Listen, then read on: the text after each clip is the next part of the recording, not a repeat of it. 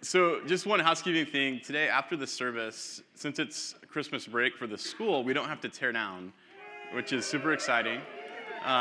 We will be doing some extra decorations for Christmas Eve, but no tear down today. So I think for the next 2 weeks, which is wonderful. Wonderful. We're in a series right now called The Wonder of It All, and we've been looking at the Christmas story through the Gospel of Luke, kind of moving through the first 2 chapters of Luke. And I wanted to open today with the words of the song that we just sang, "An O Holy Night." So let me read these. Just take these in slowly. O holy night, the stars are brightly shining. It is the night of our dear Savior's birth. Long lay the world in sin and error pining, till he appeared and the soul felt its worth. A thrill of hope, the weary world rejoices, for yonder breaks a new and glorious morn. Fall on your knees, O hear the angel voices, O night divine, O night when Christ was born. These are just beautiful words. They're old. You sing those and you're reminded and inspired of just these beautiful hymns that come from the historic church. And when you read those words, and when you sing them, I don't know if you felt that during worship, there's just something inside of your heart that moves. And when you think about the Christmas story, there's this thing that resonates in us, this feeling that we have, this sense of wonder, this sense of awe of what God has done in this world. And I think when we talk about like what Christmas is all about, and when we hear all these different messages, whether it's from the church or through culture, it seems like what people are always talking about what Christmas is about is belief. It's about what we believe. It's about putting your belief in something. And we have different ideas of what you're putting your belief in. But I wanted to say today that it's not just about cognitive belief. It's about worship. It's about something that makes you fall on your knees. This thing in your heart just leaps and rejoices. And when we think about what God is doing in the world through the Christmas story, I think that's what our call is. Not just to believe, but to worship, to have something resonate in our heart with our Creator who has broken through history and is on the move and is working, and through Jesus is bringing about the story of salvation. I think when you go through some of the details of the story, you start to realize why this creates such an amazement and this awe and this wonder. And when we hear the Christmas story, like the children are out there with the petting zoo right now, it's a warm and fuzzy story, but it's also a story that's terrifying and full of fear and uncertainty. And I want to kind of look at some of that today because I think that leads us to not just belief, but to this sense of worship. And we've been going through Luke chapter 2, and I want to start in Luke 2, verse 1. And just we'll kind of go through this chapter. But it says, the birth of Jesus, Luke chapter 2, in those days, Caesar Augustus issued a decree that a census should be taken of the entire Roman world. And this was the first census that took place while Quirinius was governor of Syria. And everyone went to his own town to register. So Joseph also went up from the town of Nazareth in Galilee to Judea, to Bethlehem. So kind of a boring way to start a story, talking about politics and taxation. When Luke opens up this story, we have to be reminded that Luke is a very detailed writer. Luke he's a doctor. He wrote the Gospel of Luke and he wrote Acts, and every detail means something. And what's interesting is when he's kind of telling the story of when God breaks into the world, when salvation comes through Jesus, he paints this kind of backdrop of what the world was like when he came. And the very first thing he says is, guess who was in control? Caesar Augustus. Now, Caesar Augustus, for some of you who know who he is the great-grandnephew of Julius Caesar, but he was his adopted son. His real name was Octavius. And if you know a little bit about world history, I'm a huge history nut. Like, I love this kind of stuff. Maybe like 50 years before Jesus, there was a civil war that broke out. And Rome was a republic. And Julius Caesar was this kind of rising leader who took his army. He was this general, went up into Gaul, which is like modern-day France, conquered it, became very wealthy, came back, and started to consolidate power. And as he started to consolidate power, a civil war broke out between Julius Caesar There was a number of different characters that were in it. Mark Antony, Brutus, I think Elizabeth Taylor got involved at some point. And the Civil War breaks out, and Julius Caesar basically kind of starts to emerge as the leader. And as people start to see like what's happening here, how he's gaining all of this power, nothing can stop him. He succeeds in everything. His fellow politicians end up murdering him on the Ides of March, right? Julius Caesar is murdered. And kind of the power, again, another civil war starts, but the power gets passed to this adopted son named Octavian. And Octavian is just as ambitious as Julius Caesar. And Octavian, what we know is that he's got this huge ego. He's super driven, ambitious. He's fearless, this great leader, and he comes to power. And as he comes to power, Rome is starting to hit kind of its zenith, its peak of power. And they're conquering new lands, they're consolidating power, and he's in charge of it all. And Octavian decides he wants to change his name to Augustus, and kind of like petitions to the Senate. They allow him to do it. And Augustus is an interesting name because he comes from this guy named Julius Caesar, who was so successful that people thought he was just almost like had divine powers. And people, especially in the eastern part of the empire, would worship the leader as someone who is divine. And as his adopted son, he takes this name Augustus. Augustus means the majestic one. Can you imagine giving yourself that name? I, from now on, want to be called the majestic one. The one to be respected. I saw another definition that said the increaser. And it had these divine qualities to it. So they allowed him to change his name from Octavian, which I think is kind of a cool name, to Augustus, the majestic one, Augustus Caesar. And Augustus ruled the Roman Empire, and they start this thing, the Pax Romana, the peace of Rome.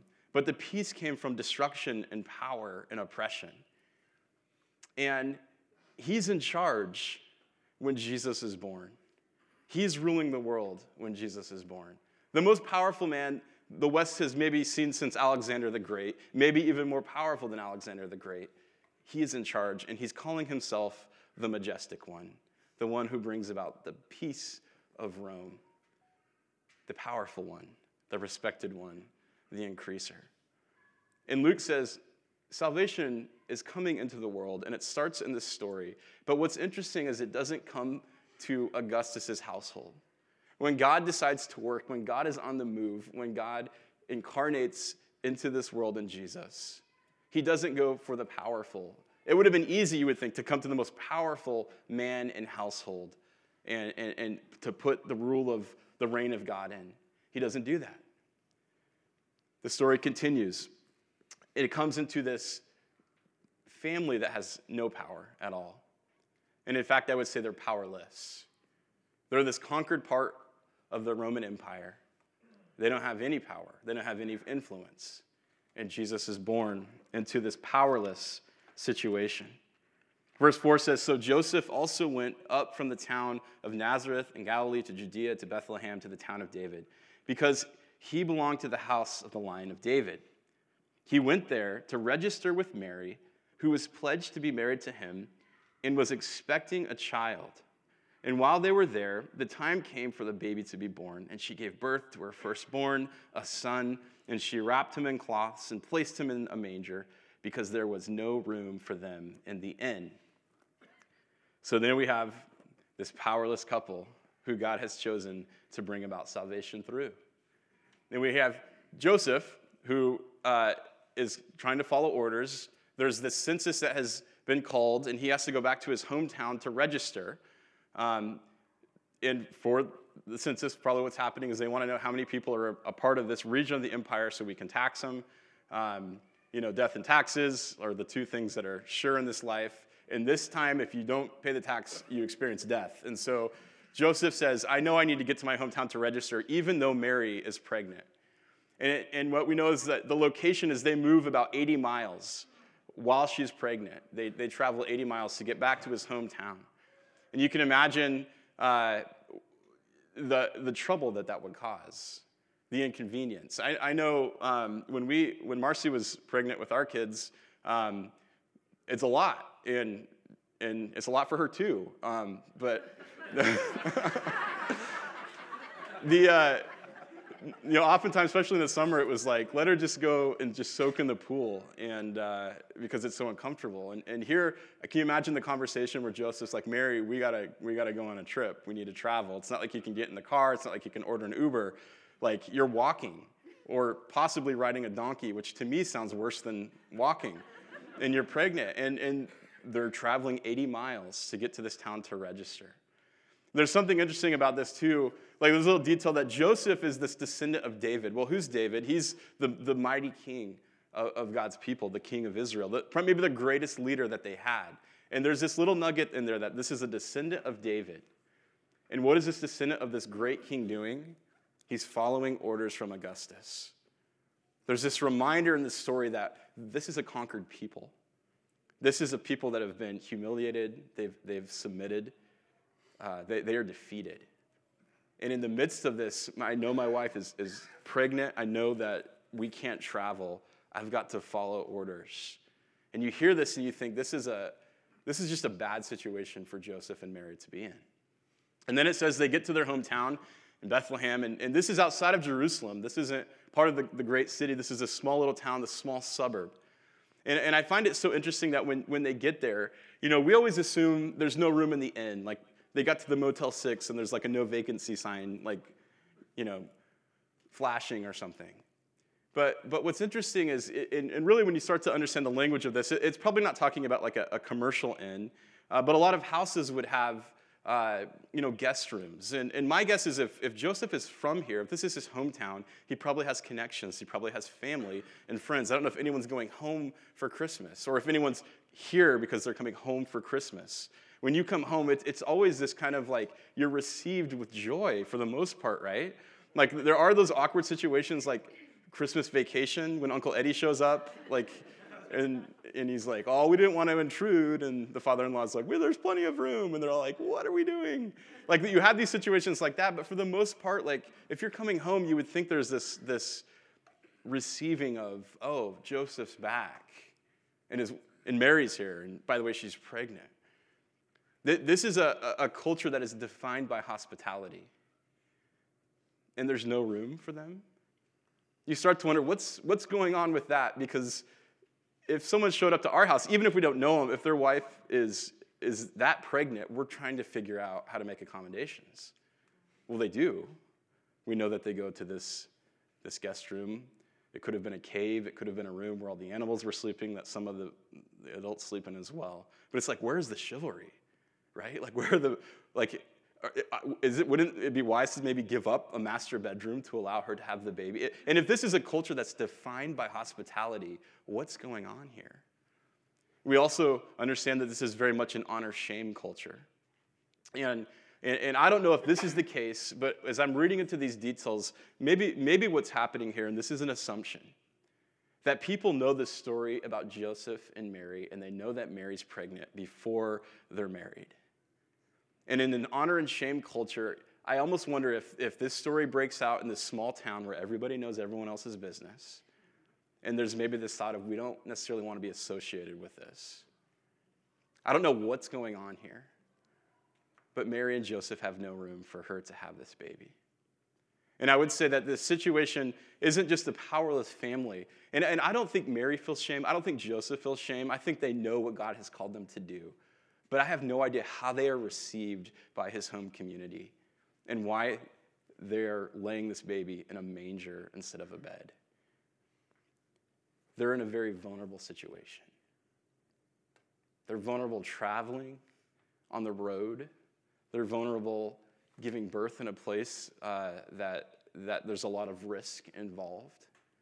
And when God decides to send his son into the world, when God incarnates, when salvation plan comes, it comes for the powerless and vulnerable family, Mary and Joseph. This story is wild. Why would God do it this way? There's so much risk involved.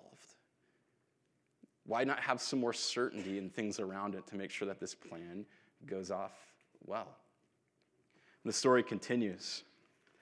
Verse 8 says, the shepherds and the angels, and there were shepherds living out in the fields nearby, keeping watch over their flocks at night. And an angel of the Lord appeared to them, And the glory of the Lord shone around them. I love that phrase. The glory of the Lord shone around them, and they were terrified. It says they had great fear. But the angel said to them, "Do not be afraid. I bring you good news of great joy." So this great fear that you're experiencing is going to turn to great joy. And that will be for all people. This is a message for all people. Today in the town of David, a Savior has been born to you, and he is Christ the Lord, the Messiah in their language. You might say the majestic one, the respected one, the increaser. And this will be a sign to you.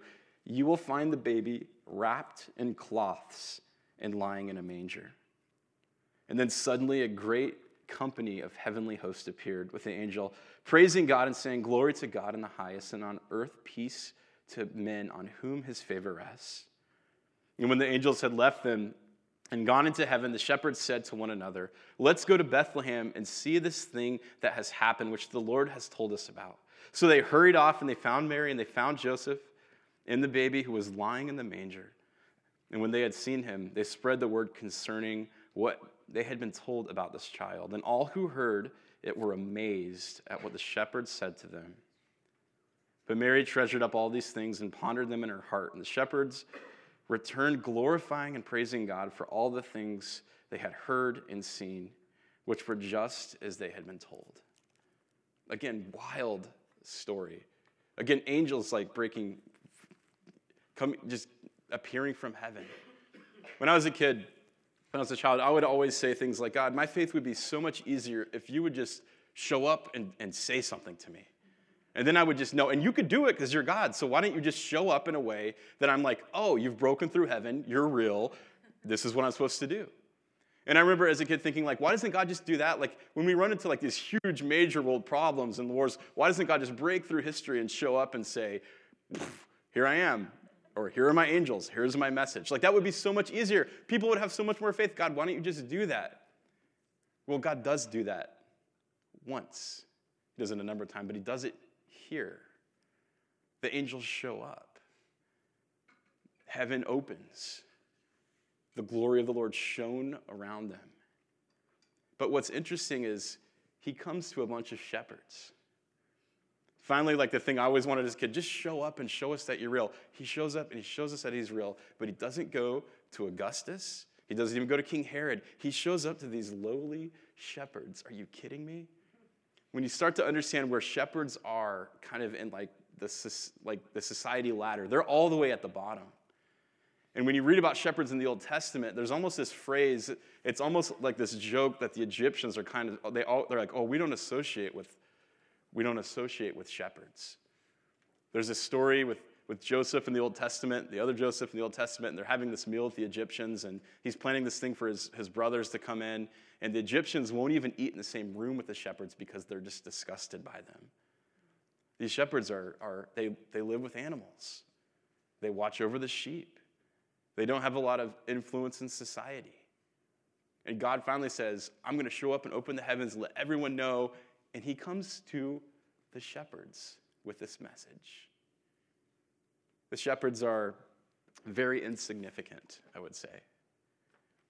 Why would God do that? Why go to the insignificant people with this message? And he does. This story of Christmas is about this powerless family that is super vulnerable. The message is told to these people who are insignificant, that God is on the move. And as we read back on it, we forget what that would be like to just experience that in the context, in the original, what these people are going through with these emotions. The shepherds are blown away.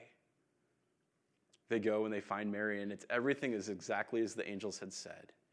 And what we find is that their response is proclamation and amazement and worship. And then what we find is that Mary is just kind of sitting back, considering everything. It says she's treasuring all of these things up in her heart. She's pondering them, everything that the Lord is doing, that God is on the move through this powerless, vulnerable, insignificant situation. Jesus is coming into the world. I think this is telling us something about how God works in this world. But there's also something about how God enters our lives personally. He doesn't show up and do the thing what we think would be easy. Just go to Augustus and use that power to spread your message. He comes in a way that woos us, comes in the form of this baby, this child. I think for Mary, she would have considered this situation that's powerless and vulnerable and insignificant and realized that this is the way God can work in this world, and he is on the move. She considered her story where the angel shows up. She's this virgin, yet she's going to have a child. She's got to travel 80 miles for this census. There's no room in the inn. There's no room in this extra, there's no extra room for her to have this child. Everything that she's taking in and considering, and then, oh yes, of course, the shepherds would show up. This is who God would use. There's this sense of awe and wonder of how God is working in this story. Tim Keller wrote a book called The Reason for God, and he was talking about these different miracles that God does through Jesus in the Gospels. And when you start to read the life of Jesus, what you find is so much of it is unconventional. The way of God working in this world, just not the way that we would do it, not the way that we would expect for God to do it. It's always unconventional, and yet it's always doing something, calling more out of us, stirring our hearts to wonder and awe. And it moves us not from just belief, but to actual worship, that we are a part of this story that can't just be simply man-made, that God is on the move. And Keller talks about these miracles, kind of giving commentary on it. I want to close with this. He says, the most instructive thing about this text, however, what it says about the purpose of biblical miracles, they lead us not simply to cognitive belief, but to worship, to awe and wonder. Jesus' miracles in particular were never magic tricks designed only to impress and coerce. You never see him say something like, see that tree over there, watch me make it burst into flames. Instead, he used his miraculous power to heal the sick, to feed the hungry, to raise the dead. Why? We modern people think of miracles as the suspension of the natural order, but Jesus meant them to be the restoration of the natural order. The Bible tells us that God did not originally make the world to have disease and hunger and death in it, but Jesus has come to redeem what is wrong and heal the world where it is broken. His miracles are not just proofs that he has power, but also wonderful foretastes of what he's going to do with that power. Jesus' miracles are not just a challenge to our minds, but a promise to our hearts that the world we want is coming. This is the story of Christmas. The powerless, the vulnerable, the insignificant. God is here, and he enters our story, and he brings about redemption and salvation. We don't always understand how or why, but he's turning this world into something new. He's healing and restoring and redeeming. This is the story of Christmas. So today, Tim's going to come back up, and we just want to create some time, not just to have our minds challenged to belief, but to have our hearts stirred to wonder. This story of Christmas, this miraculous birth of this child who would save, the true majestic one. This is where our hope is placed. This is where salvation is found. And this is where eternity is lived. We come to this and say, Lord, the same way you entered into this world, enter into us. We have language of it, of inviting him into our heart, of surrendering our hearts to him. But it creates this relationship where God starts to heal the things that are broken, to give us life that is truly life that is life eternal. As we close today, we're going to invite you to the table for communion. Maybe you've never allowed Christ to just enter into your world, and you need to do that today. Just say, Lord, I've not had room. I've not made room for you for whatever reason in my heart. Today I want to make room for you. Maybe today it's just this reminder of, Lord, you're at work in my life and in this world, and I want to be on board with that. And I know it may not look like a conventional way that you work, but I want to be in tune with the work that you're doing. Today we come to the table and we partake in these elements that represent Jesus coming into the world. We take a piece of bread that represents body, and his body that was broken open on the cross. We take a cup of juice that represents his blood that was shed on the cross. And this is what the incarnation is all about. That Jesus so loved the world that he came into the world, and he gave his life so that we may have life. Today, as we come to the table, let us remember and proclaim what God has done. Let's pray. Lord, we thank you so much for stories like this. For some of us, this is stories that are familiar. For some of us, it's new, but we're reminded that there's power in these words. And that the story of this first Christmas, Lord, was wild. It was unconventional.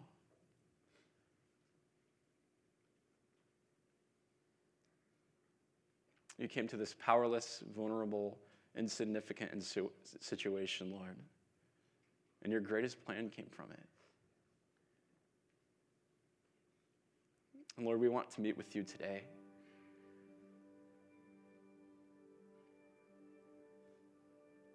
The things in our life that feel powerless and vulnerable and insignificant. You'd breathe new life into us. The things that are broken, Lord, that you would bring healing and restoration.